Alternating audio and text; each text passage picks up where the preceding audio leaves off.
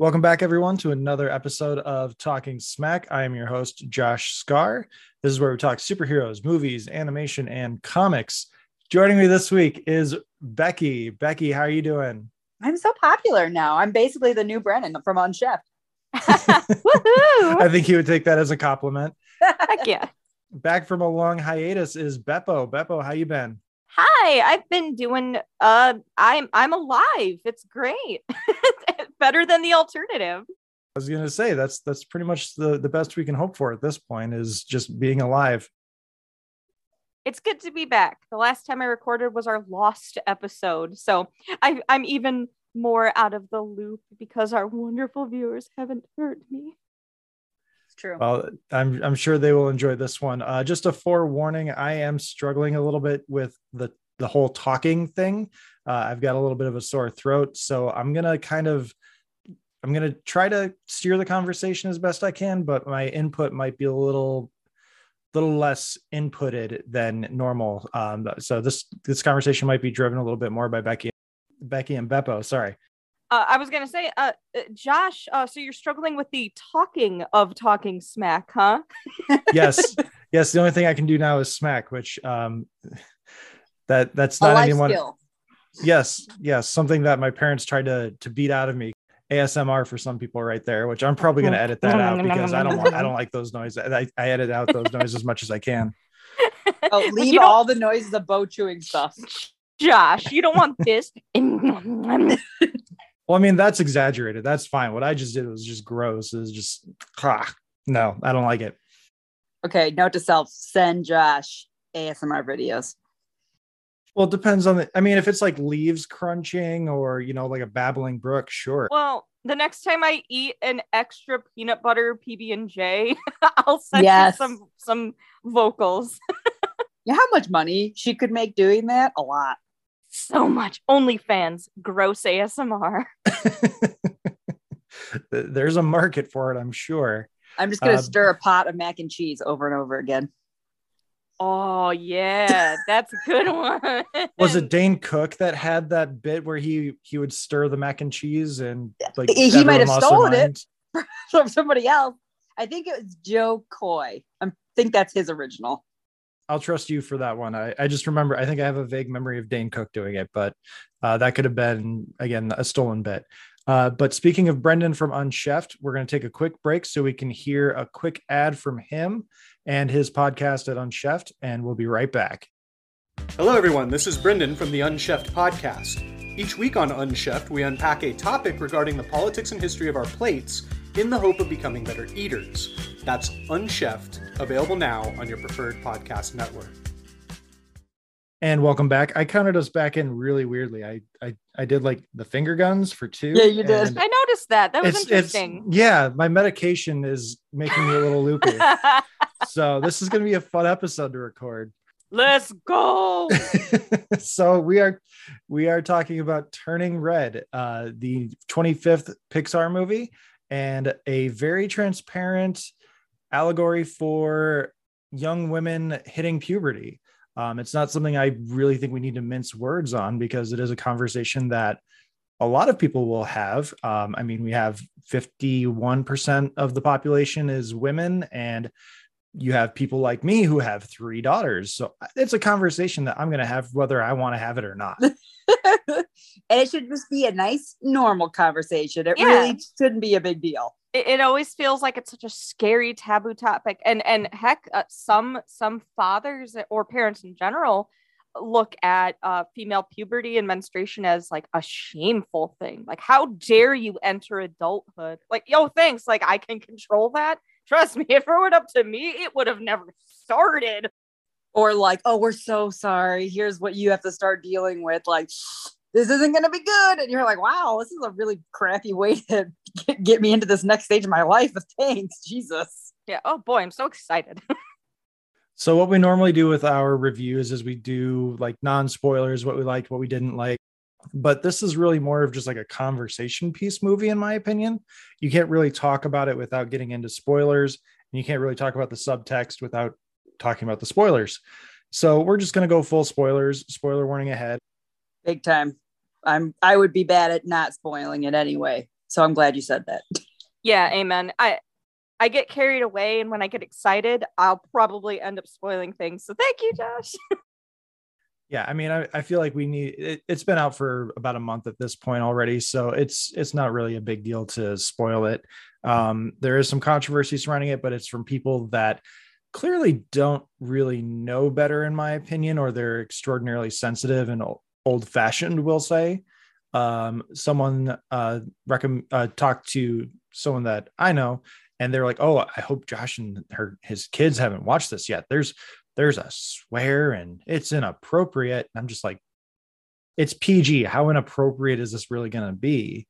And so I did like a dad preview screening. And I think the only thing that really bothered me, because my kids are still like under 8 years old, is they say crap quite a few times. And that's something we're trying to keep away from the language right now. And other than that, I'm like, whatever. None of this is anything that isn't going to be coming up in the next like 6 years or so. Right. And the same people that complain about a movie like this, where, oh, it's a controversial subject because it's about female puberty, they'll find any tiny reason to also tack it on that it's inappropriate for children to watch, like that. Like, oh, they say swear words. I'm like, these are the same people that take their kids to go see even just the Marvel movies. How many Marvel movies nowadays are getting away with like close to an F-bomb? I know damn well I've heard damn and shit and bastard. I've heard those in Marvel movies.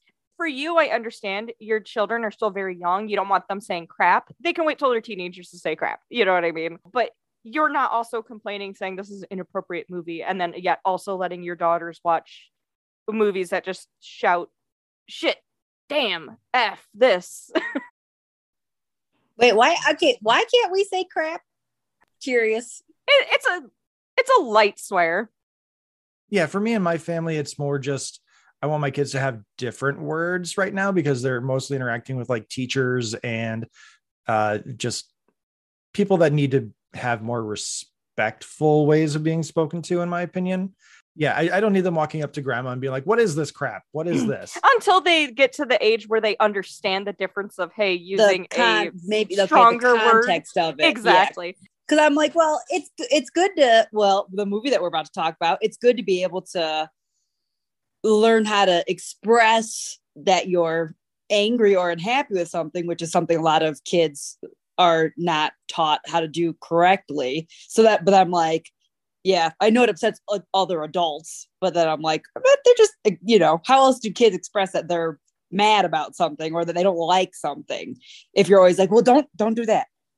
Which is what I really like about that movie, is that that's the whole point, is her mom, a lot of the things that she's not happy with, she's not allowed to express, which happens to girls and kids, of course, but it's like they're not tiny humans. They have different rules than we do. Yeah, once they hit like tens and preteens, like that's absolutely fine. They've learned a little bit more contextual ways of saying things. Right now, everything is very literal. Yeah, they'll just throw it all out there. Exactly. So, I mean, I've heard kids dropping F-bombs at the park and all that sort of stuff. And at our time at the game store, we had kids that were, oh my gosh, I'm going on a little tangent here, but there was one kid that couldn't have been more than like 11 or 12. And he walked up to the counter like he was a dude ready to pick up a chick at the bar. Just like leaned up on the counter like, "Hey, can I get GTA?" You're 5. Fuck no. He's a Casanova already. Baby Casanova. Or at least he thinks he's a baby Casanova. Yeah, he's one of those kids that the parents had too long of a leash with. And he's just like, yeah, I'm an adult. I'm 11. I know what I'm doing. I can do whatever the fuck I want. Which is kind of like part of the moral lesson here is that, yeah, you're 13, you're discovering who you are, but that doesn't mean you're an adult yet.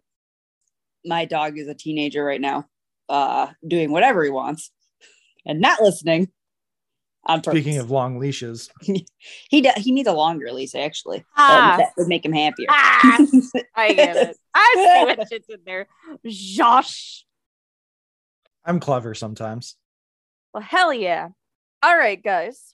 Let's grab this giant red panda by the ears and jump into it. Oh, I thought she was going to say tail. I got excited. Fuck!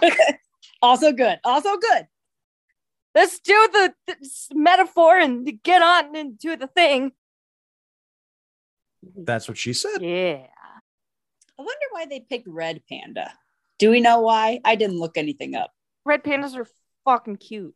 I mean, they are. They're adorable, and they are native to Chinese, which Mei Mei has Chinese heritage. Yes. And I feel like the color red was probably appropriate given the messaging they're going for. I wonder if that's why, like not the blatant period stuff, but more like the anger stuff is what I got from all that. I could be wrong. I'm gonna double check it, but I'm pretty sure red pandas are like a symbol of kind of like a warrior or bravery or something too. I'll double check on it, but I know there's an actual symbolism. I thought about it, and I'm not a person who looks up like movie meanings unless I'm very interested in it. I like to just do what I think, and then that's kind of it. I don't need sometimes I'm like, I don't need any of the extra background stuff, but that one I was just curious about. In China, the red panda is a symbol of good luck, especially for newlyweds, and it is believed that the red panda is a master of true seeing and disguise. Interesting. Thanks, Google. Google, you're the best. Well, Josh mentioned it earlier before we started, but yes, I'm not a movie person. I prefer to watch TV shows. When I watch movies, I get very confused and I feel like I don't understand what's happening. Everything's too fast and I miss all the context. I don't know if it's just my brain or what, but that movies like make me anxious, even children's movies, because things happen. And I was like, what? Like when I watched Encanto, I was like, I don't like any of these people. I'm supposed to like them. Like everything happens so fast that my brain's not ready. But I was texting him like 20 minutes into this movie, like, why is this one of the best instant classics that Pixar has made? Like, I loved it so much, and I wasn't even finished with it. And I was already telling Josh how obsessed I was. One thing I absolutely love about it, I'm actually a big fan of the art style. It was so much fun to see them do something very different than what they normally do. For one, it totally reminded me of Wallace and Gromit, especially with the big teeth and the mouth movements. Yes. But also, just last year, the year before, not Miyazaki, I'm sorry, Studio Ghibli did their very first completely 3D animated movie, not movie. And oh god, what was it called? Was it called The Witch in the Earwig or something? It really weird name, but the animation did not translate well. I thought it looked ugly. Oh, it's Earwig and the Witch, but you'd think something as classic and stylistic as Miyazaki and Studio Ghibli, it would look really cool, but to me it looked like trash. It was awkward. Since I saw the trailer, this was like, that's the 3D movie Studio Ghibli needed. This was the animation team they needed to capture that really charming. I almost want to say like it's kind of a family all friendly anime, because I know a lot of people who don't like anime art styles because they're very stylized. But with Miyazaki, it's like that perfect mash of anime and Disney come together as just this really cute storybook art.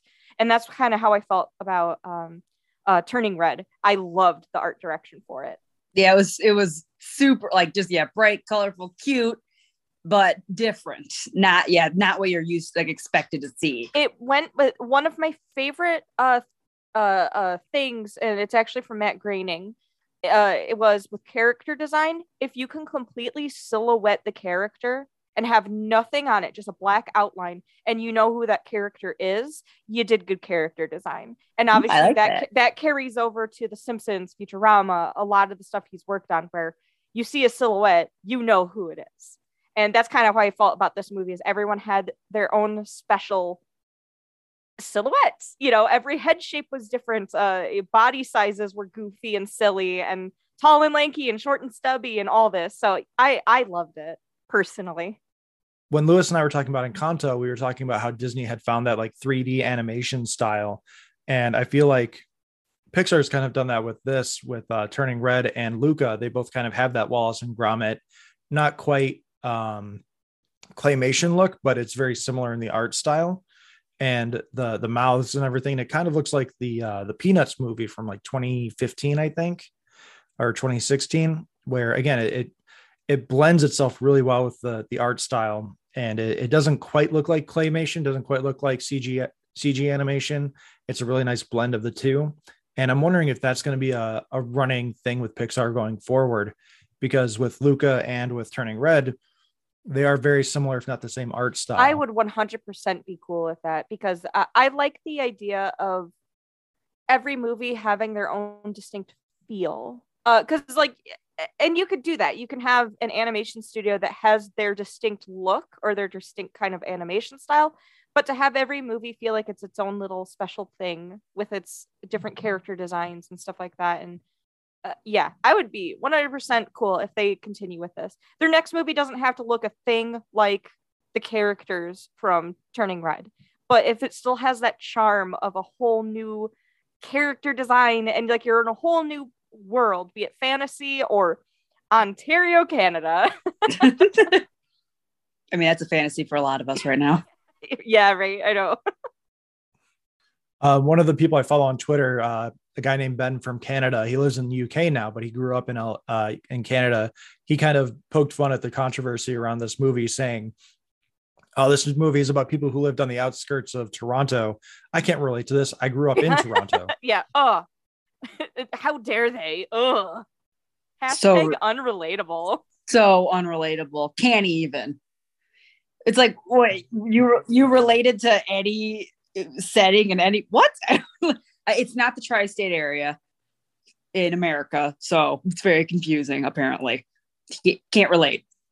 All joking aside, as far as unrelatable goes, the any of the people who were very upset about this movie dealing with female puberty and how dare they, Josh for one brought up, well, 51% of the world population is female. So straight, even if you just split it 50-50, half of the people on this planet go through female puberty. We go through menstruation. We go through things like that. But the thing that was really charming about this movie was it had more blatant, obvious references to it. So, of course, the morning she wakes up and she's a red panda and her mom's like, "Oh shit, it's time. She's on her period." And she rushes and she's like, I have ibuprofen, I have pads, I have tampons. We got fucking instruction books. I got you, girl. So, you know, you have the obvious stuff. You have the less obvious things. I was watching this with my best friend, and one of the things that she pointed out that I didn't even catch was, so after she starts turning into the panda and her parents explain to her about the family curse, they put her in a separate bedroom where there's no furniture, there's nothing. It's literally just a mattress on the floor with some blankets and pillows. And of course, in the context of the movie, that's for her to, you know, if she turns into the panda, she doesn't break stuff like she did when she panicked earlier. But my friend, I can't remember the exact wording, but it was something like that. Like, okay, we got you a mattress and fresh sheets. And they go, you know, and I think they said something like, just in case any accidents happen and you turn in the middle of the night. As soon as she said that, she's like, "Oh, I get it." And I look, I'm like, "What?" She's like, "In case you have any accidents, the clean sheets. It's like when you first get your period. And again, unfortunately, some nights it starts overnight. You wake up in the morning and, oh, well, there's blood on my bed sheet now. Great. You know, I just ruined that." And it was just kind of charming to see something like that referenced, but also have it be a little bit more subtle. It wasn't in your face. But also, you could take it in the context of, hey, so no accidents happen overnight. You turn into a panda and you break your bed frame again, you know? So it's one of those things where it can be relatable if you look for it. It's not offensively in your face. So it's not like a little boy will go into the theater and how dare they? I can't relate. Everyone can relate to puberty, but puberty is different dependent on your gender. And in the sense of just cis male, cis female, in the case of this, not to exclude, you know, of course, trans puberties and gender fluid and things like that. But as far as more of a cis female type puberty, like, you know, you can find the clues that they're there. They're not so elitist that a little boy can watch this movie and not connect with it. How many male puberty movies are there out there that, you know, I didn't go through that kind of stuff, but I can sure as hell relate. Or on the other side, when I watched it, I'm like, I don't care if like I don't care if a boy can't relate to it. Then okay, that's one thing you can't relate to. Exactly. There are a ton of other movies specifically written for you. Like I think I understand like inclusivity and all that kind of stuff, and it's important, but at the same time, I don't. Yeah, it shouldn't matter. And also, I know it was like a trend for a little while, like when girls would like mention things that are totally true about periods to like their guy friends, and then the guys would be like, wait, what? Whoa, wow, that's crazy. And I'm like, that's embarrassing. Like they should know. They shouldn't be living like if you're a cis male and you're planning on dating and it's going to be like, you know, male and female, you should know what's going on. It shouldn't be like a big mystery. You know what? You take care of that. I'm not going to learn anything about it. Yeah. Catch you on the flip side. Yeah. And it's not the movie itself, it's not a movie about periods. And I think that's like what people get like stuck on. And then like, they're like, that's it. It's still just, it's a group of friends. Like if you were to just watch it and like sit down and watch it, it's a movie about, it's a group of friends and then they do a thing. They just want to go to a concert. That's all it is. Coming of age. Coming of age. I watched it with my best friend and we were cackling at so many things because we're like, we did that. But take out the boy bands and put in anime convention. And that's almost exactly how like my first anime convention with a group of friends went. Cause I was 15 and I'm just like, I want to do this. I'm an adult now, mom and dad. Now there was like a few things. I did not have this childhood.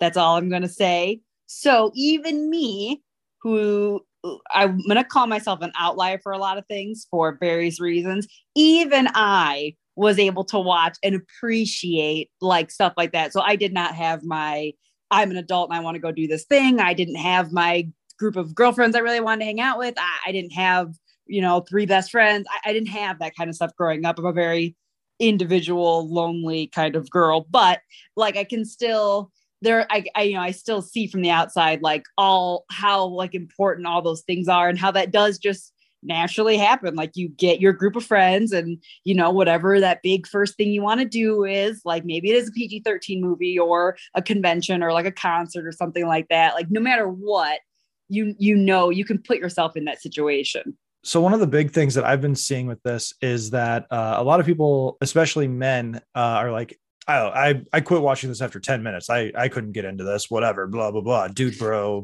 got to go lift some weights. Hey, shave my chest, but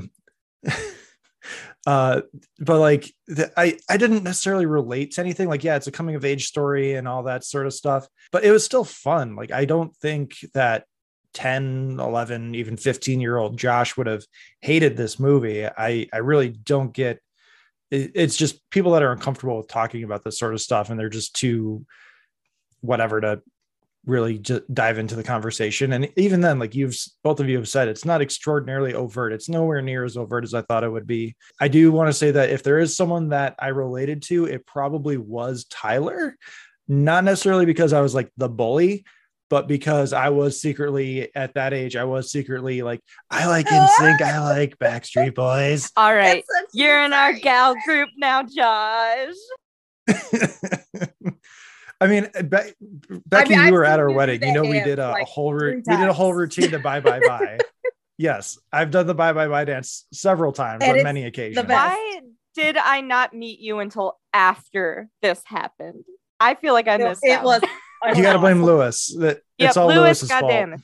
There are so many little things in this movie that I really enjoyed. Like the first time Mei Mei turns into the panda and she runs into the bathroom, there's that one girl that just kind of like walks out of the stall.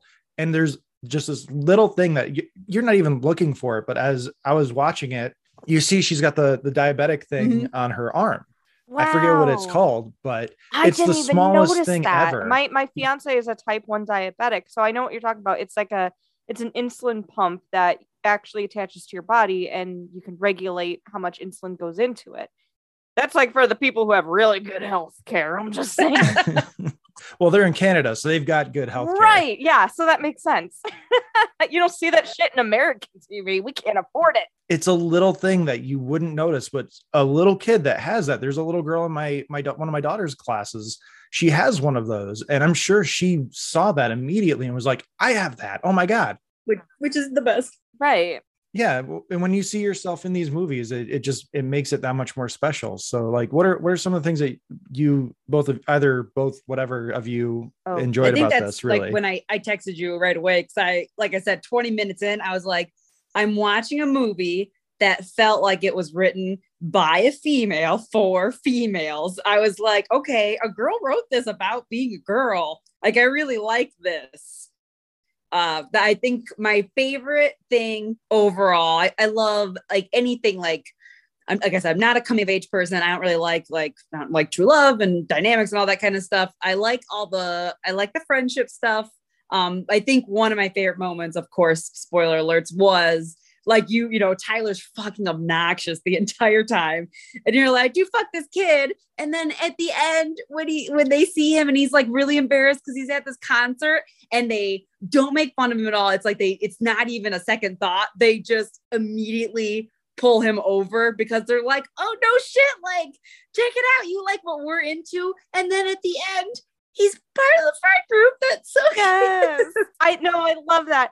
He has such a good little arc. It wasn't like, when she jumps on him, when she's like super angry as the panda, it's not the bully was being like a fucking brat. And so he got his comeuppance, like, he's going to get beat up by whatever. Like, no, it was that, he had something that they could relate to, common that ground. He just didn't, he just didn't know how to express that. Obviously he was acting out of insecurity, as bullies do. Like, we know that now, as cliche as it is. Things are only cliche because they're 100% correct. So at the end, when he isn't part of that friend group, you just also have to assume like his personality is probably different. He was probably lonely and now he's not, because, he's not jealous that these 4 girls are like the best of friends and maybe he doesn't have that. Oh, I thought that was, it was so cute. I know we brought it up earlier. I like how they handled, there isn't like this stereotypical arch rival or bully. Because even Tyler, right? I can't remember his name. I'm so bad with names. Even Tyler, he wasn't the popular kid and he's making fun of the nerds. He was kind of just a normal kid. He wasn't the class bully. He was just kind of a normal kid. Yeah, he was just an annoying ass kid. And you know what? The only reason they didn't like him is because he just got on their nerves. And sometimes it's as simple as that. It doesn't have to be a bully who terrorizes you. It doesn't have to be the popular girl or the popular boy. Sometimes it's just that one kid in class that he's annoying to you and you're annoying to him and you guys just don't like each other because you just find each other obnoxious. But how many times did you initially not like somebody in one of your classes and then you ended up best school buddies by the end of the year? You find that one thing that you have in common, that common ground, and all of a sudden you're like, oh, you're not as annoying as I thought you were. You're a person like I am. Yes. Well, and from the trailers, I mean, it was short, but when the, cute, like blonde girl with the ponytail and comes out of the bathroom stall and does like the OMG and like gets pushed back in. There's that moment where they like come in the bathroom. They're like, there you are. And you can tell they're going to like, they kind of do that little setup of like, all these girls are going to like find out about this. And then they're like, we love it. And there's there is zero girl on girl competition or like anything like that. Like, and there's like no competition with boys or any, like they all have, their own, the boy group or whatever. They all have their own boy or whatever that they have a crush on. Oh, like, I have something to bring up. Which is totally how that works. Exactly. Well, and yes, there are rivalries in school. Nobody's dumb. We don't think that everything's kumbaya, but there's not always a rivalry in school. So it was so nice to see this where some kids didn't like each other and that's fine, but it wasn't like this huge, it's the jocks versus the nerds dynamic kind of thing. Yeah, they just kind of left that out. Every teen cartoon or movie is like that, and it's so annoying. So yeah, to see kids just being kids, I loved it. It was such a great atmosphere to the movie. one of my favorite parts of the entire movie is I cannot tell you how many times I would ask a question and immediately it would be answered, or somebody would ask the same question, and I cracked up. I kid you not, the part where she's talking to her mom about attending the Four Town concert, and she does that little presentation slideshow thing. I said, why is it called Four Town if there's 5 boys? The instant I finished that sentence, the mom goes, why are there 4 boys if it's called Five Town? Or sorry, why is it Four Town if there's 5 boys? She said the exact same thing, word for word I did. And my friend and I almost fell off the couch laughing. And it was the same thing for everything. I can't remember any specific examples. I specifically wrote that down during the movie because I was like, I have to bring that up to Josh. I want to talk about this. I caught that the second time I watched it. I was thinking the same thing. It was literally, I want to say there was at least 3, maybe 4 times in the movie where I would say, well, wait, what are they going to do now? And they're like, oh God. Or no, I would be like, oh, you know what I would do to get out of the situation or do this? I'd do X, Y, Z. They're like, shit, we got to do X, Y, Z. So it made it even more relatable with me and my bestie, because not only did we see ourselves in the situation as far as growing up as these kind of nerdy kids into, again, replace boy bands for anime and manga, but the girls have the same kind of vibe. But replace that, and not only was it super adorable and relatable because it reminded us of that same stuff that we did as adults. Sketchbook, anyone? I can't tell you how many sketchbooks I hid that had pictures of me and Inuyasha making out.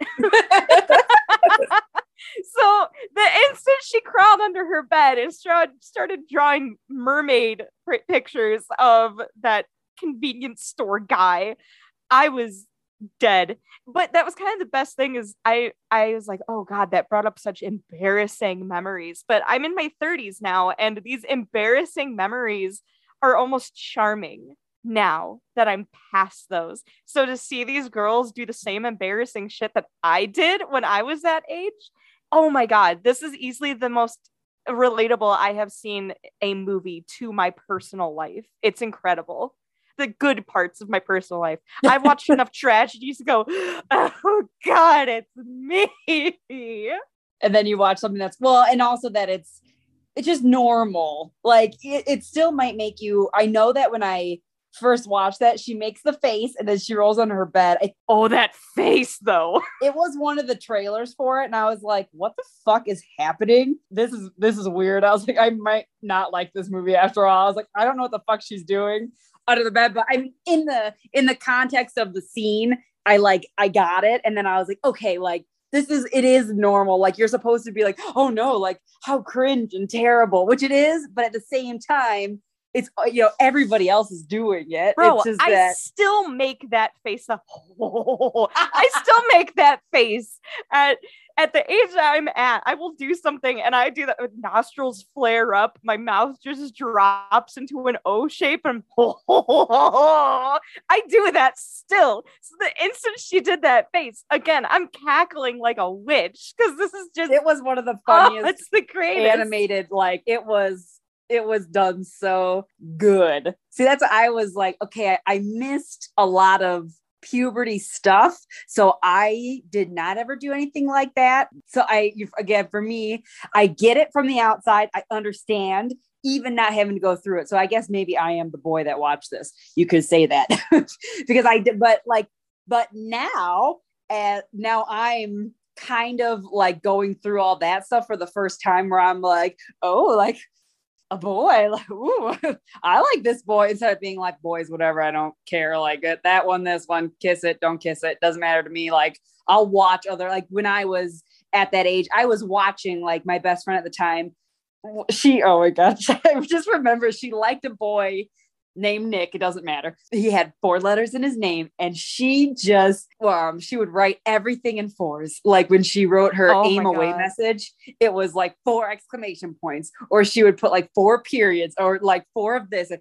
literally because his name had 4 letters. And I have always, literally up until 2 years ago, been like, that's so fucking dumb. Like who I do this? But now that I'm kind of going through like my very first, like, I like a big crush, like a real one where I'm like, oh my God, I'm gonna have a crush on this person and I can't stop crushing on them. I totally get it.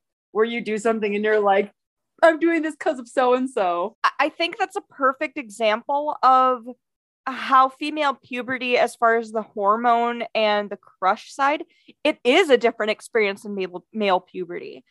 Because I think, generally speaking, girls go through so many more emotional up and downs and trying to connect the dots like that, whereas guys tend to be a little bit more straightforward as far as, you know, hitting puberty. And I am not male. I did not experience male puberty, but strictly from media and constantly seeing movies, cartoons, shows that are a euphemism for male puberty, that's what I interpret. But like what you said about, oh, Nick, 4 letters, 4 exclamation points, 4 hearts, 4 everything, It still makes me laugh. that to my brain that went through female puberty and remembers being 12, 13, I understand that. I know exactly why she did that. I'm like, yeah, that makes sense. Because it is, you have this little romantic bud in your name and you're like, oh, 4 letters. My name is 4 letters. Oh my God, we were meant to be. Or like every time you see the number 4, it's like, oh my goodness. Like, I never got it growing up. I was just like, this is so dumb.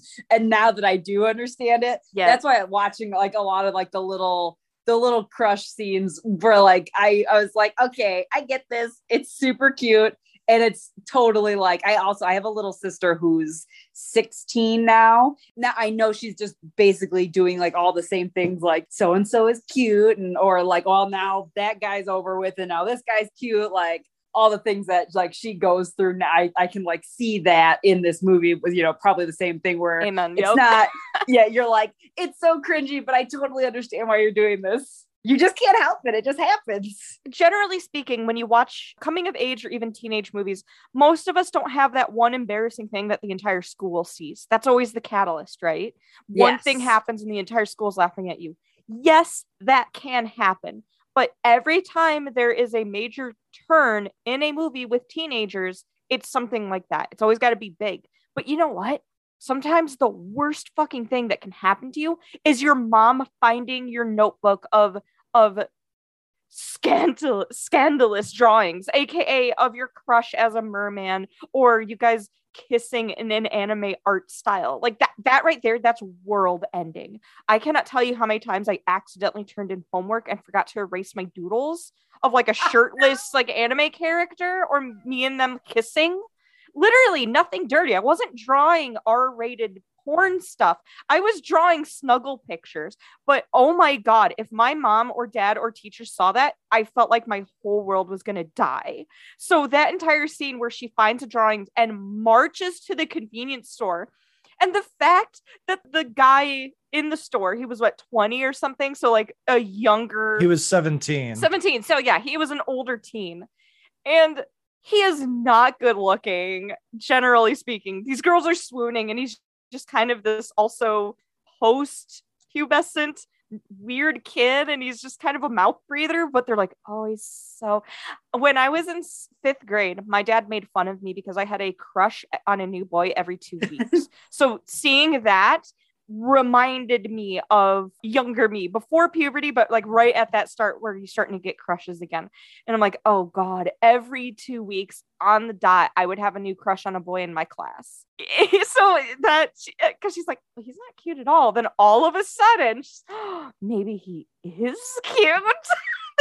That cracked me up. I really did love this. That was, if I have one complaint about the entire movie, it would be how like the rest of that scene unfolded, and then they don't address it again. And I was uncomfortable on behalf of said 17-year-old boy, because I know it was supposed to be the catalyst of embarrassing thing that happens. Tyler's there, all these other people are there, so that the mom, you know, not only sees the drawings and like she doesn't address it with her daughter, which is, you know, obviously what your parent should do in a beautiful ideal world. That's where you sit down and like talk about it, or be like, hey, you know what, like this is fine, this is normal, like whatever.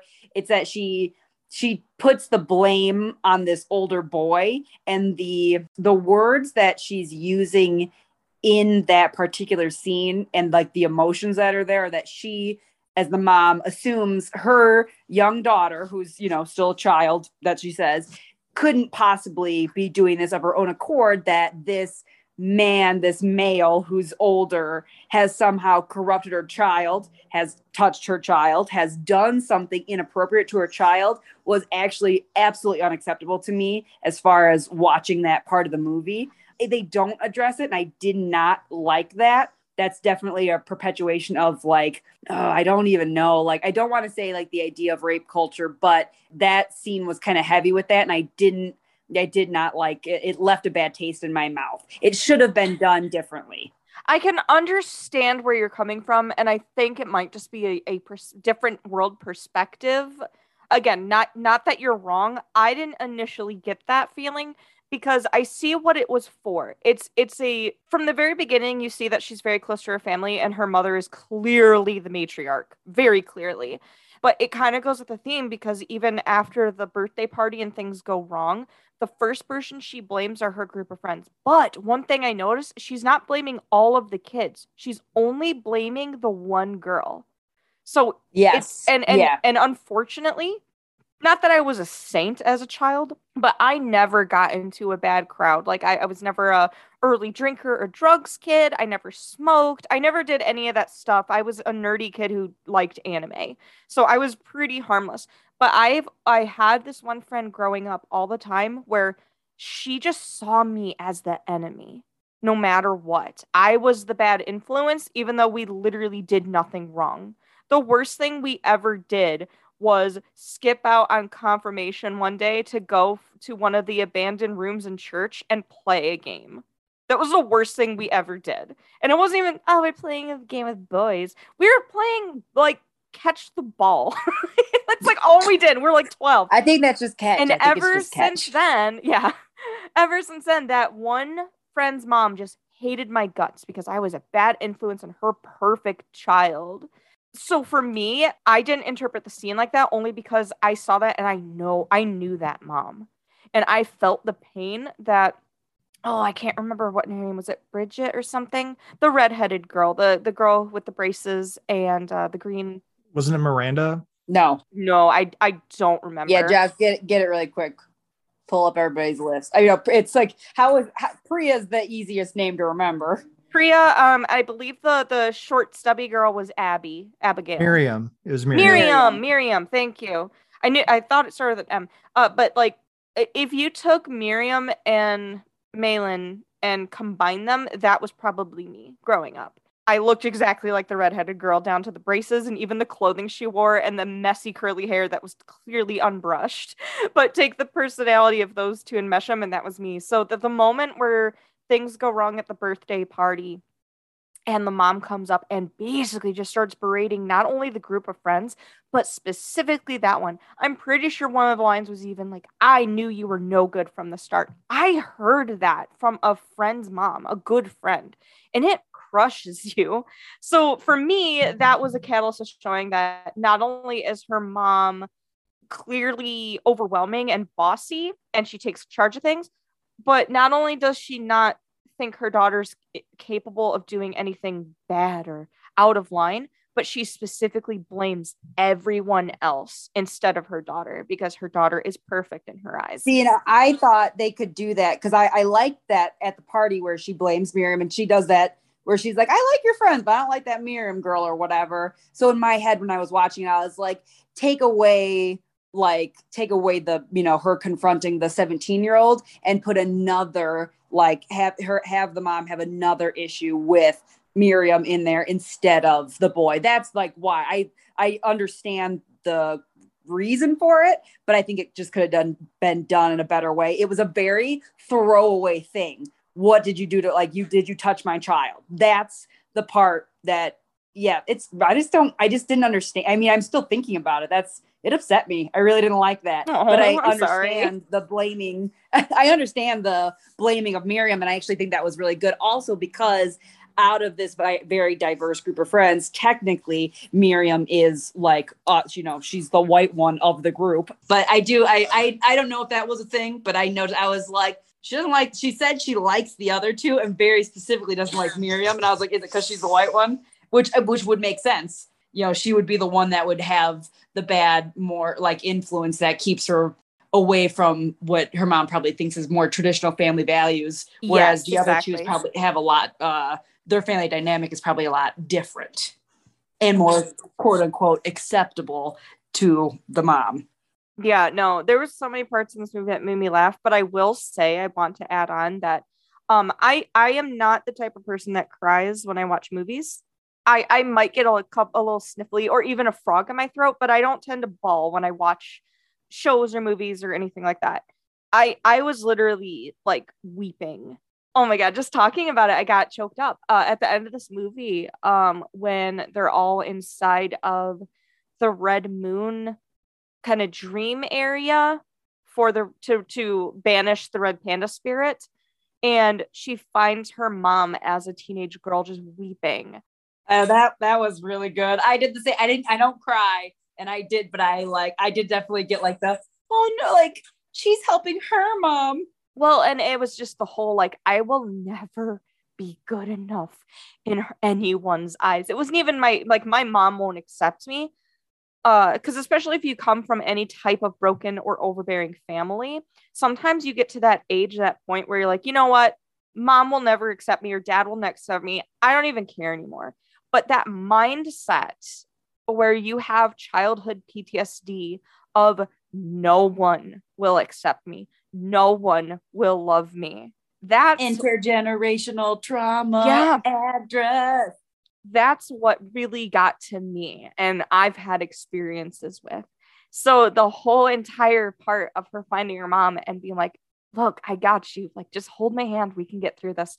And as they're walking, her mom is slowly aging up to her current age and meets up with the rest of the family in order to banish all the panda spirits and stuff. Like, that whole sequence had me just buckets of tears. I was constantly wiping away my face, and I'm trying not to audibly cry because I get embarrassed when I cry at movies. I don't normally cry, so I tease my fiance because he is way more emotional with movies than I am. And even if it's a good happy cry, like something happy happens, he'll have a little glimmer in his eyes and he's nodding, yeah, you go, character, I'm rooting for you. And it's adorable. I slightly tease him, as in a loving way, but I like that. I admire that about him. I'm the opposite. I will fight myself not to cry. The last time I cried at a movie was Avengers Infinity War. And I know that was a calculated cry. I know what you were doing, Marvel. I'm not dumb, but it made me cry. You did it on purpose. I know. I'm like, I know what they're doing, but you're still going to get a couple tears from me.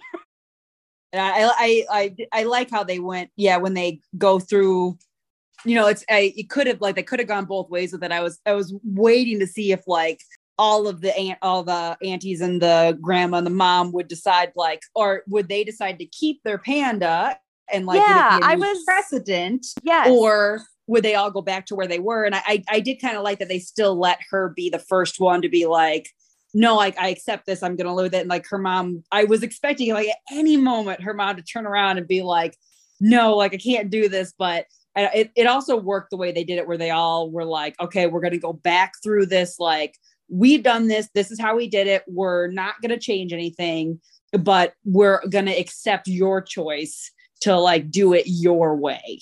I did like how they ended up with that. And the way I kind of interpret it, whether or not this makes any sense, this is literally just kind of off the cuff, straight from my heart, but I kind of saw it as a way of every other family member decided to banish the panda. And it kind of felt like to me that they couldn't own up to the trauma that they lived through, the emotional trauma that they've had. And that's kind of like their battle. And with the fact of May being the last one, and she accepts that burden of the panda, but accepts it as a part of her rather than casting it off and pretending it doesn't exist.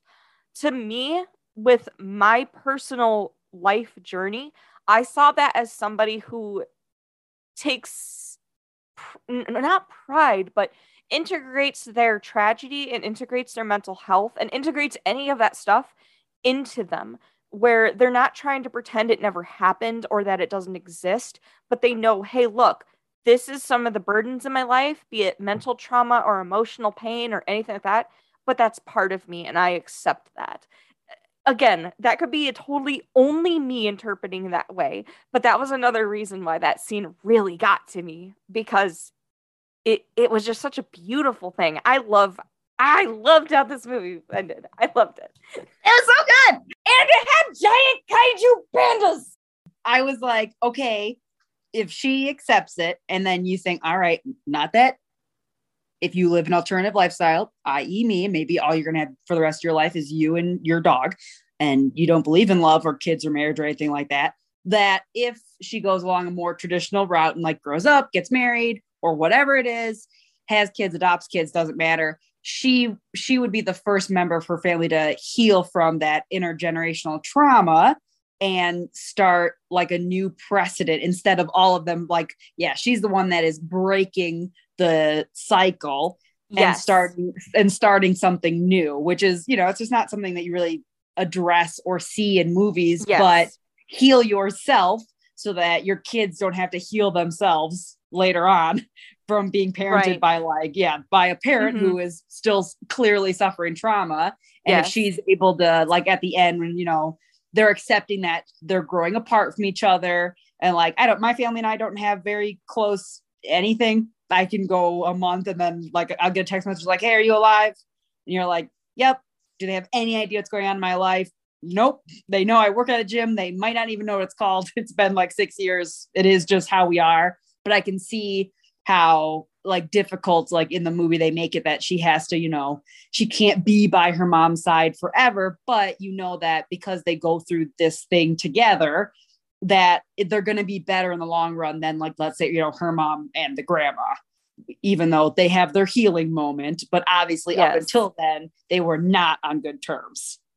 I was just about to bring that up. I'm actually still here. I know it's been a while. Sorry, Josh. This is great conversation. I don't mind not interjecting on any of this. I was just about to bring up the phone call. I think that was probably one of my favorite bits where Maymay's mom was talking about how she's going to take care of her and everything's going to be so great. And it's not going to be like what happened with her mom. And then the phone rings and the mom calls and she just immediately screams and hides like, I'm not here. Obviously she heard you. So you're going to have to take this phone call. One of the things that really stood out to me with this movie is that, yes, it is a little bit of a taste of nostalgia because it's early 2000s, it's boy bands, it's Tamagotchis, it's all these things. But if you set it in a modernish era and you have TikTok and Snapchat and all these other things, you kind of lose what makes the story for Maymay special, which is she kind of finds her place in her little nook of the world within her school. Because if she has TikTok, she becomes like a global sensation. Yes. Like, oh, is this a filter? Is this whatever? She's got hundreds of thousands of millions of views, but instead it's her and her like little cluster of 50 schoolmates, and it's her family. It's not a global thing. It is literally just a regional thing. And any influencer, not that I'm an influencer with our whole 30 to 40 listens per week, anyone who has that kind of influence, they still have their inner circle. They still have their community that they're in. And that is the part that really lets you know who you are. If she just went off on TikTok and the Chive or whatever and became an internet sensation in a modernish era in the context of the story, it's not as impactful. Two things about the time, oh my God, I was gonna say time of frame. What's the word I'm looking at? Era, yeah. The era that it takes place in, the time of frame. Yes. Two things. One, the people who are making movies now are people our age in their 30s and 40s who grew up in this period of time. They were 12, they were 15, they were 17 during the early 2000s. So just like we've had a bunch of people relying on 70s and 80s nostalgia up till now, now we're getting the early 2000s nostalgia because now our age group are the ones making movies. So that's one thing. And two, I agree with you, Josh. I think it's the perfect, absolute perfect year date range to set this movie in because of another thing. Typically speaking, I am not a Chinese American, nor do I have Asian descent, but typically speaking, especially in Asian cultures, tradition is a very, very, very important thing. And generally speaking, tradition means no technology. We rely on closer bonds with either just traditional non-technology related things or nature or anything like that. And 2002 was that perfect pocket of time where we were getting technology, but it was nowhere near as globally connected and as it is now. Sure, we had AOL, but we didn't have cell phones that could typically just pull up YouTube and we can watch videos all the time. We had that advanced tech, but it wasn't crazy Futurama tech, or even now 2022 tech where we can do this. We can all get together in completely different parts of the city or the world and make a podcast together. So not only did it have the context of, oh man, if a giant kaiju panda happened, it would be everywhere on TikTok or YouTube or everywhere. It's that sweet spot of, hey, this is a rapid technology boom, which with the older generations like her mother and her grandmother, it's not going to make sense to them. Because how many of us had parents that didn't quite understand how fast technology was moving when we were teenagers? I was like, why is this set in 2002? And after watching the movie, I'm like, this couldn't not be set in 2002. That was just perfect. It was the perfect like date range for that. I feel like maybe because of like all the technology and how it is now, you're still able to have like that little bit of maybe innocence that perhaps is not a thing, because like when I'm working at the gym, if someone's got their kid and they're hanging out alone, here's your iPad, watch your show or play your game, which is totally fine. I mean, yeah, toy cell phone, like it is just what it is. I just like the idea that because you would be walking around your city or like you would be doing this or that, because you're still kind of in an age where people aren't driving you everywhere. You're not like super helicopter parented because you don't know how dangerous everything is just yet. So sorry for the quick cut. I know we just got off a topic. Beppo had to run. She had another obligation, I guess. Rude. Yeah, I know. What does she have better to do than talk with us and our 20 listeners about Turning Red, which she can't even remember the actual title. She keeps saying it's Seeing Red, which it's easy to make fun of her now because she's not here. But I was like, did I get the name of it wrong? I was like, I was so sure it was Turning Red, and I feel like an idiot. Haha, it's not me this time. There are a couple things I still wanted to talk about.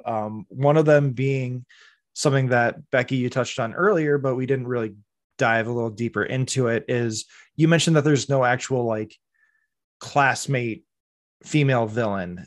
Usually in these kind of coming of age stories, there's like the popular girl that is having her way of life threatened because she's set up the school in a way that everyone fears her or respects her or loves her. And in this, it's just it is a lot more realistic, where there's just groups of friends and everyone kind of knows each other and it's normal. Like, yeah, life just happens. You're never going to go to a school where every kid is friends with each other, but you're also, okay, I'm going to go back and forth on it. I'm going to say you're never going to go to a school that's like, that there's like a literal king and queen of the school. Like, because there are so many people who are like, we do not fucking care about you. Like, this does not affect us at all. I say that as the kid who got like locked in a locker and like a giant sandwich. Like I did, like it was like a classic movie moment. This McRib press sandwich was like rubbed all over my blouse at lunch in the middle, like of all these other kids.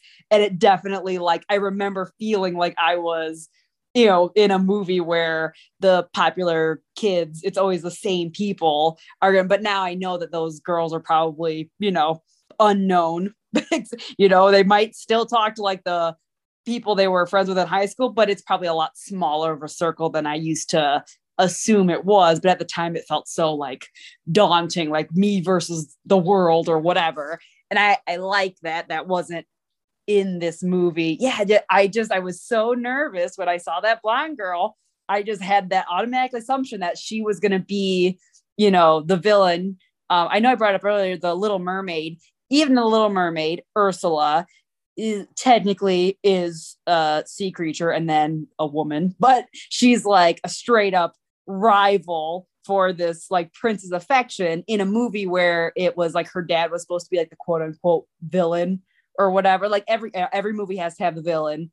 And I like that in Turning Red, it is and isn't the mom. It is her. And obviously they get in this huge fight, but that's far more realistic to me than like nothing changing at home and then going through this whole big thing at school with some really mean girl and having to like upset how the whole school is run or whatever, because it just isn't not realistic at all.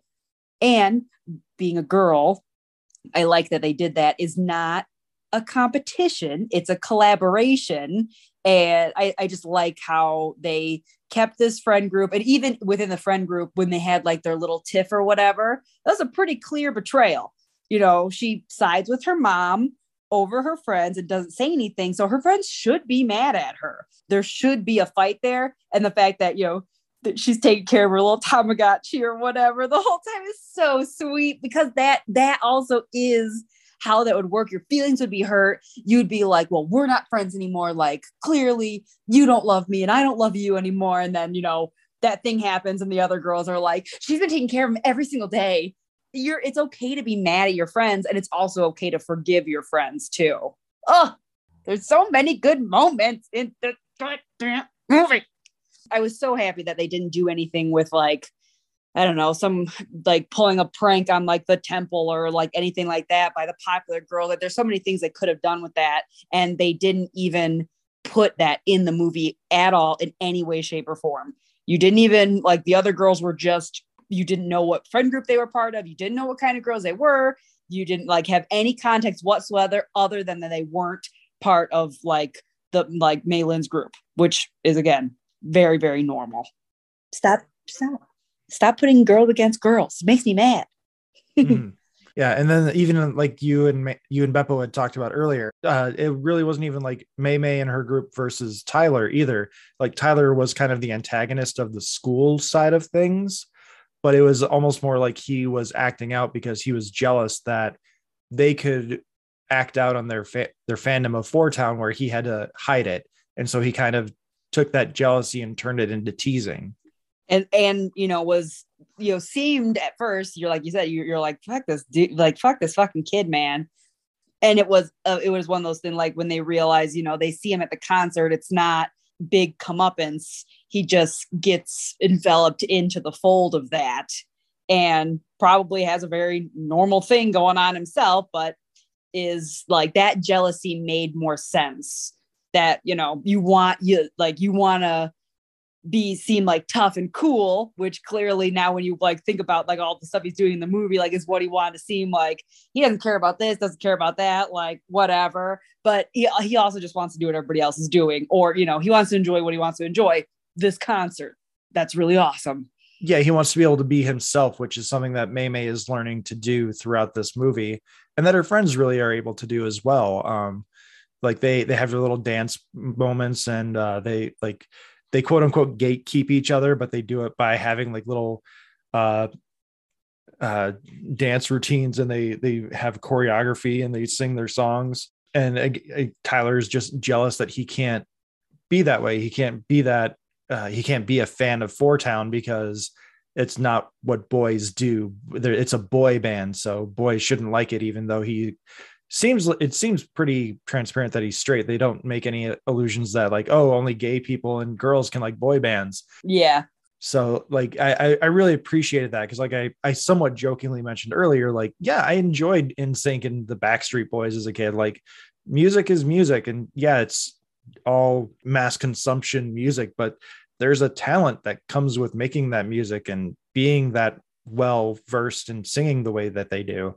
I would prefer to listen to music like the Foo Fighters, Green Day, the Beatles, whatever. But like, there's a place for all this pop music as well. And it can be fun. Like there shouldn't be any shame in it. And like you were saying, when they see him at the concert, they just get excited that he is a townie, I think is what they call the fans of the band. I think they say that. Yeah. Like, oh, he's a townie. And it's not like they're making fun of him for being a townie, because then they're admitting that what they like is dumb, which undermines everything else, because they're talking about how this is a journey into womanhood for them by being able to go to this concert.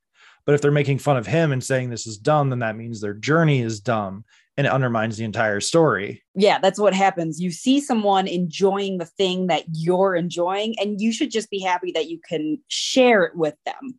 It's not cool to not give a shit about stuff. And that's, one of those things where it's fun to be like excited about things like that and not have people shame you for it. Even maybe has to like hide it from her mom, how much she loves this band. I mean, yeah, it's the glue that holds their group together. And then she at home pretends like, when she sees that concert, she has to pretend like, oh yeah, I'm not interested. And there's nothing that is heartbreaking, like having to hide stuff from your family who you want to like know you and accept you.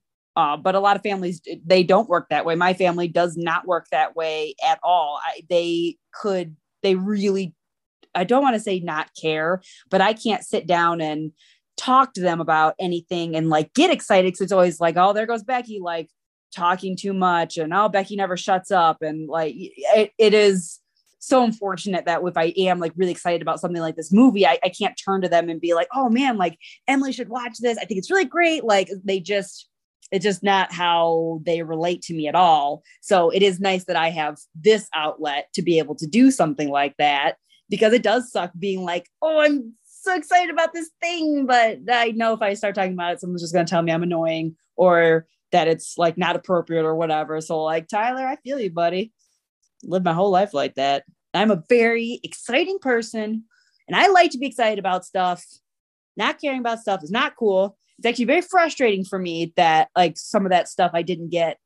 I was on the opposite spectrum, like I said, about the boy thing, where I was just like, I don't get this, but I'll pretend to do it because everybody else is doing it, because I want to be like everybody else. I want people to think I'm normal like them. Oh man, I just had it in my brain, the very specific thing that I wanted to say.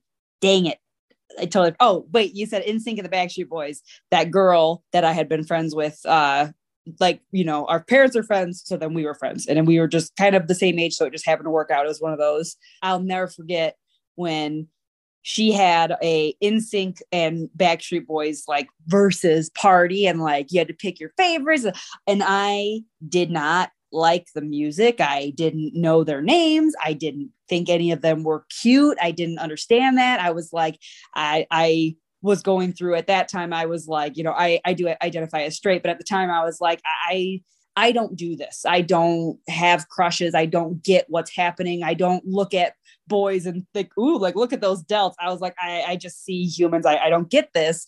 So I was on the opposite side of the spectrum, where I felt super left out of all that kind of stuff, but I pretended to like pick my favorite or like be, team this or team that. Cause I just wanted to, it was exciting watching them all like, get all hyped up for these songs coming on, and like get like, tears in their eyes when they see their favorite character walk on stage. And you're like, what? I don't understand what's happening here. I loved all the excitement that was in the movie, like all the emotions. I think they did a really good job, where she also wasn't just a happy child or like just smart or just like a nerd, but she was a little bit of everything, as everybody is. Nobody's just a nerd. Nobody's just a jock. Everybody's complex. So I like that they let her be angry and like, have that. But I also like how they kind of explored the idea of those like girl friendships are so special. They're so different. Like they're not like boy friendships at all. Boys and girl friendships, like anything. I don't know. There's just something so different about girls who are truly friends with other girls, where it's, I'm going to call it casual intimacy, the holding hands, or when they're all like hugging each other and they're like, we're here. We love you. Like that's what's so special about female friendships. And the fact that was what helped her control like these new moods and like horrible emotions she was going through, i.e. your puberty, but like so she could control the panda is like pretty fucking awesome to me that they addressed that in a movie. I wish Beppo was here for that one, because she was talking about watching this with her best friend, and like just having those moments together, I'm sure really related to them as well. Obviously it's not something that I can relate to, being a cisgendered man. Just like puberty for men is just kind of like, oh, can anyone see that? No. Okay, let's move on. That's working now. Let's do this. Girls Gone Wild commercials on after hours. Okay. Yeah. That's pretty much it. It's not very exciting stuff. No, just like, oh man, that's not going away for a while, is it? Huh? Whereas with girls, it is like they did too, where her mom shows up at the school and says, I brought pads. And it's like this horrible, embarrassing, terrible thing.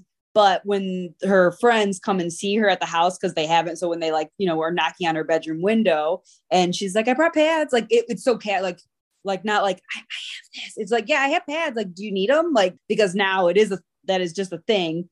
I do it all the time at the gym. Our clientele is a majority female. And a lot of them are still like menstruating, going through all of that. And I tell all of them constantly, like, if they come up and they're like, do you have a tampon? They always do the whisper thing. And I'm like, oh, we have tampons in the bathroom. I told my boss that we should buy them. I do remember we didn't have them there. And I was like, hey, we should add, you should buy and stock tampons. And he, as a male, was like, why? And in the best way possible was like, don't you guys do that for yourselves?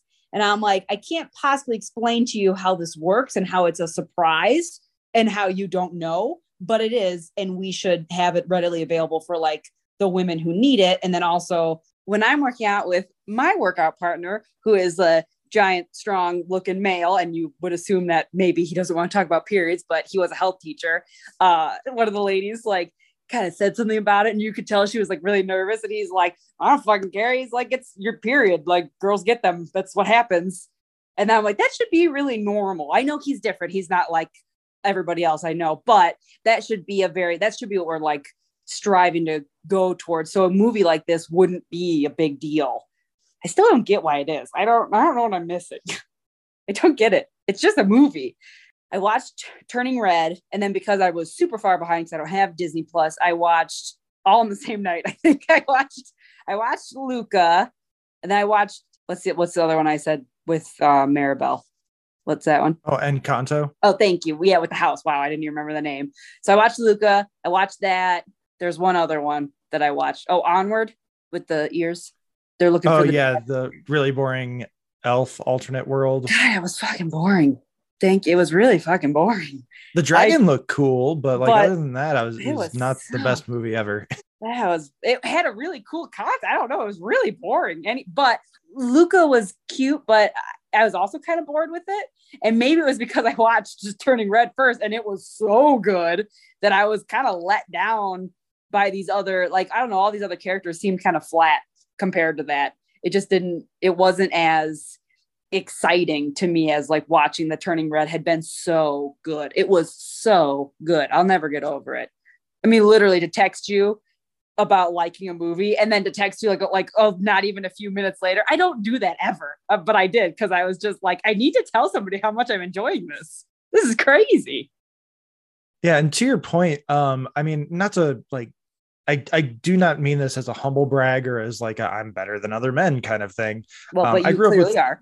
Clearly, but I grew up with two older sisters, and I didn't even really know about their cycles until I hit health class in high school, and we talked more about these things. But is something that was always around the house, like pads and all these things.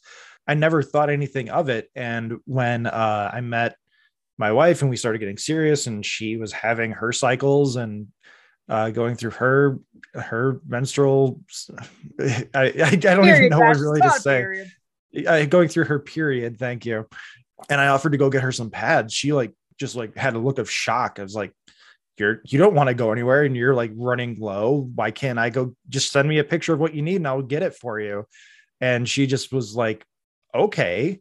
But she was like shocked that, her boyfriend, significant other would drop whatever to go get her some pads, because apparently she'd never experienced that before. And it's just like, why not? It's not like it's something that you just kind of need to do, especially when it comes to a period. You need your pads, otherwise things are going to be worse. Yeah, it definitely, like, it, for us, we were like, it shouldn't be a thing. But so my family's weird and like split up all around or whatever. So Emily's way younger than us, so we missed all that, and then they moved, so I didn't even know what's going on. We don't talk about it, so like my start of that was all really weird. I distinctly remember one day I had like my own bathroom kind of that got built in the basement. It was just next to my room, but it wasn't mine. Like, it would just happen to be the closest to me, so I used it the most. And it's built weird, and there's no storage near the toilet, which females need. So I just remember the first time I was like, oh, I got to put my tampon somewhere, and I put it under the sink. And I came back in my room. They were like in one of my drawers, and I was like, that's weird. And my stepmom had put them in the drawer, and she was like, well, you can't put those in the bathroom. Your dad shares this bathroom with you, and you guys need to get better. Like, she's like, she was like, so what you need to do is like wrap up the tampon or the pad or whatever. And like, so she's like, when you put it in the wastebasket, like make sure you cover it with Kleenex. And I remember even at the time, that's probably what got me started on all this. Like, no, fuck that. And all that. That's absolutely ridiculous. I was like, he's the one that had children. 2 of them happen to be female. You are female. And I'm supposed to hide the fact that I even have my period. And like, we did not say the word period. You didn't ask for like pads or tampons, or like if you did, it couldn't be written on the grocery list. It had to be something that was like only you like at the store picking them out. It was I had a very weird childhood. The older I get, the more I'm like, oh, I'm real fucked up. And everybody's real fucked up, but I'm like super real fucked up. So that made me so mad. So even watching a movie where the mom was like, I have this, I have this, I have this. I didn't have any of that growing up. A girl in my school gave me a tampon, and I had to figure out how to use it myself. So not everybody does have, even though it's like, ooh, like pads and tampons, weird. Like, not even girls don't have moms that necessarily are willing to teach them that. So it should just be one of those things that everybody learns about at the same time. I would like to learn about boy puberty. I mean, if there's any extra stuff that goes on, I'd like to know about it. I would have liked to learn about it as like scientific, not weird and shameful. Drives me crazy how shameful it is to be born female. And then all the people who are like, this movie's terrible, like they're perpetuating even more shame. Because I think about, I had to sit there and think, like, because I kind of just looked up the reviews just to see. I don't like reading them, but I just want to see. And when I saw all the headlines that were like, critics say this and critics are saying that, and why I won't let my young boys or like young children watch this new Pixar movie for these reasons, like that shame kind of came back. And I was like, oh, like, man, even like all these very normal things are being turned into this horrible, shameful thing. But a movie about a boys coming of age, which I mean, Luca was kind of that, right? Luca was that with a little bit of like a gay twist to it too, because it's kind of, I feel like it was very thinly veiled allegory for coming out of the closet. But like going back to late 90s, early 2000s, there's a movie about a coming of age story about a young man who decides to stick his penis in a pie. So, yeah. That's and fine, that's but don't you dare talk about the normal reproductive cycle of women and periods. Right. And like, unless it's as a joke or something, like it always has to be something super gross.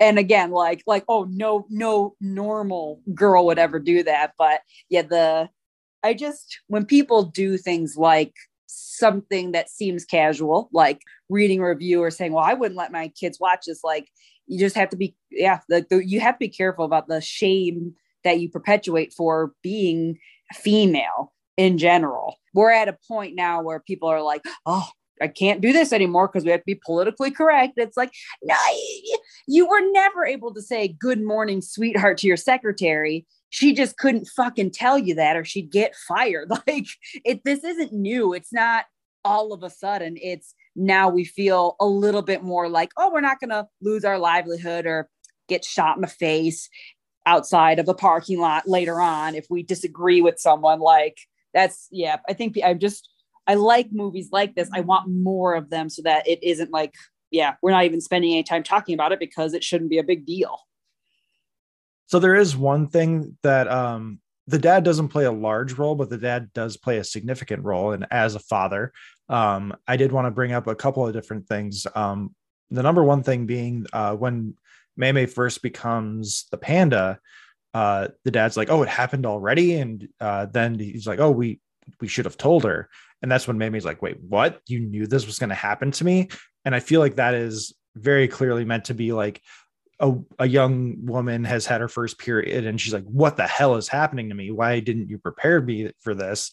And dad just kind of haphazardly blurts out like, oh, we should have had this talk sooner. And you're like, you knew this was going to happen to me. And it's something that, yeah, it feels like the dad was kind of meant to be the voice of reason for this because the mom was kind of so ashamed of the idea of Mei Mei becoming a young woman. Yes.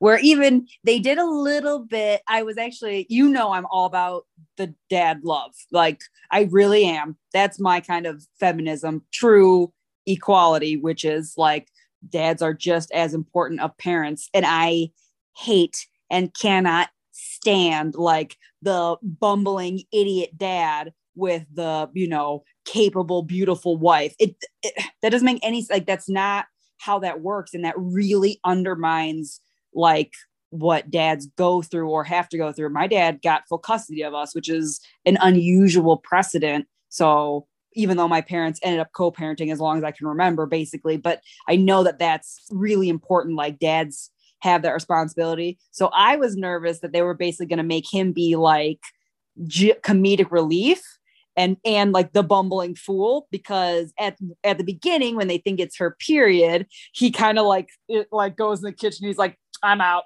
I'm not dealing with this kind of thing, which I was like, damn it. Like, of course, like, dad, or it's gross girl stuff. You deal with that, which I get, but it could be and should be a co-parent thing. Like both parents should be responsible for like, hey, you can ask me for this. You should be comfortable like talking to me for this. Like if you're not like, it should just be an open discussion. But I did like that. Yeah. He's like, you should have told her like, when it came to the panda part of it, it's like he understands because he watched his wife go through it, but he doesn't understand enough because it's not his thing. He obviously never had to. So he's supporting like the idea of both of them. But I like at the end, the idea, like he sees that videotape. I like that they gave him that moment of the mom is seeing her daughter the way, as her daughter, and the dad gets to see her as a kid. Does that make sense? Like definitely. Goofing off with her friends and being really silly and like, oh my gosh, even at that point, like she's using technology and they're like recording this and like, look how funny she's being with her friends when she's not around us. Like they're not doing anything bad. They're just like, they're being these fun, goofy kids. And he's seeing like how well, she's doing, like going to the panda, not being the panda, like, I guess how she's dealing with this new thing in her life, where his only experience before was when he mentions like how big and angry her mom was. And then we see that you're like, holy shit. He's like, I said she was big. So he kind of gets like this positive outside view of his daughter just getting to be like a little person, which I would think that that's probably like a really good part of parenting, is when you start to see your kids as their own people instead of just your kids. And that's what like the mom's holding on to for so long, is my little girl, my precious baby, like a miniature version of me, like this perfect, like little precious darling. And then the dad's like, like you can do you. And he's basically, when he gives her the camera, he's like, it's not stupid. Like it's you. Like if it's important to you, it's important, full stop. that was a good moment for him.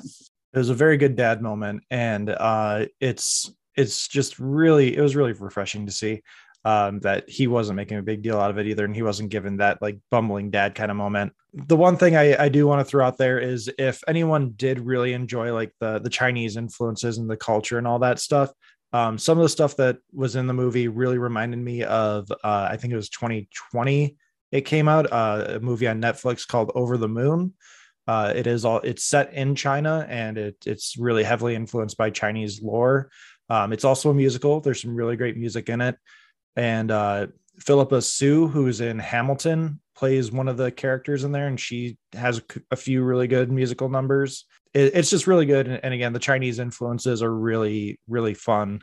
So I recommend that movie as well as Turning Red. They're very different movies. They're both coming of age stories, but they're, again, very different. Yeah. So we're going to wrap it up there. We're going to splice in Beppo's social media plugs here. Yeah, and as always, it's an absolute pleasure to record with you guys. As far as my social medias go, you could follow me mostly on Twitter. I'm Beppo, Bepbo. Yeah, pretty simple. I do have a TikTok under Beppo Art, but I hardly ever use it because I'm a boomer. Oh yeah, I'm also Beppo on Instagram, but again, I very rarely ever post. So just follow me on Twitter. That's all you need. And Becky, do you have any social medias you want to plug? I know you've got your Irene Imagines on the IG. Yes, on Instagram. I mean, I have my other Instagram, my personal Instagram, if you want to see really cute pictures of my dog, who is the best. It's Bex Roman Fitness on Instagram. And you can follow me at Josh_Scar. You can follow the podcast at Talking Smack Pod. You can email us at tsmackpod@gmail.com. And please like, rate, review, subscribe, all that fun stuff that lets us know you're listening and that you enjoy what we're doing. I personally don't even care if you give us 1 star, 3 stars. I want feedback. That's the main thing I want. And that's what the review system is supposed to be for. We're on Apple, Spotify, Good Pods, Podchaser, and a few others. You guys, Josh is in his element. I can't tell you. I worked with him and I've known Josh for a really long time. He likes what he's doing. He's clearly having fun. I mean, I like being invited to the podcast, even though I feel like I'm really terrible at it and my voice is the worst and I never shut the fuck up about anything. But if you could see how well he, like, all the stuff that goes on behind the scenes, it really isn't just sitting down and recording and then being done with it. It's the editing, coming up with topics, like he's trying to schedule us all out. Letting me have access to things like Disney Plus, even to watch a movie, like, so that we know what we're talking about. When you're listening to podcasts, there's lots of passion and work that goes on behind it. And when you start out, things aren't going to be great. And he just wants to get better and he wants to know what you guys want. But I'm very, very, very, very, very, very, very proud every time that you update us, Josh, in the group. I am so super excited when my friends do things. And I think making little things like this, like little passion projects, just good. It's good stuff. So please give little reviews, positive, negative, just be honest. And we use it. Josh reads everything. He goes through and he always comes through with everything. If you guys say you really hate something, he's going to fix it. That's it. Unless it's just some kind of bullshit where you're like, ugh. Rebecca's voice is super annoying. Fuck you. Exactly. Or, they talk too much politics in the Falcon and the Winter Soldier episode. Like, that's the point of the fucking show, man. I know. Get over yourself. You missed the point. I don't like politics in my comics. I'm going to go read Captain America now. That is politic free, guaranteed. So yeah, feedback is appreciated, and Rebecca's making me blush with all this stuff. You're good at this. No, you're good. Whatever. I'm so proud of you. Whatever. Be proud of your friend. Sorry, okay, I'm done. I'm proud. Josh has 3 kids. He thought I met Josh when he thought he was never going to get married and that no girl was ever going to look at him twice. I knew Josh when he met Erica, and there's a whole incident with a rose that was really embarrassing for everybody at the time. But now it's that was not embarrassing for me. Thank you very much. It was for everybody else. Secondhand embarrassment. It was like watching an episode of The Office, like Scott's Tots. It was that kind. I'm kidding. And now and his kids thought I was really fucking cool for some reason. I'm like, man, he's got a whole life. Josh is a cool guy. Proud of you, man. Blush. So I mean, I appreciate you being on, Becky, and I am very proud of you as well. I've seen you grow up from an awkward 16-year-old girl, and now you're an awkward almost 30-year-old woman. Yay! So nose piercings and tattoos. I got a new couch cover today. So oh my goodness. And it's not plastic, so you're not fully old yet. It's textured. I'm sorry, I keep getting distracted by your Brack painting in the background too. Oh, I painted that. Can you see it? Yeah, I've been looking at it. I've been wondering if you painted it or if you bought it. But nope, I painted all these. Very cool. He's pretty awesome. You should get a Twitter so you can put it up and we can tweet it out on Talking Smack. Fine, I'll think about it. That's all I ask. Thank you again, everyone, for listening, and take care.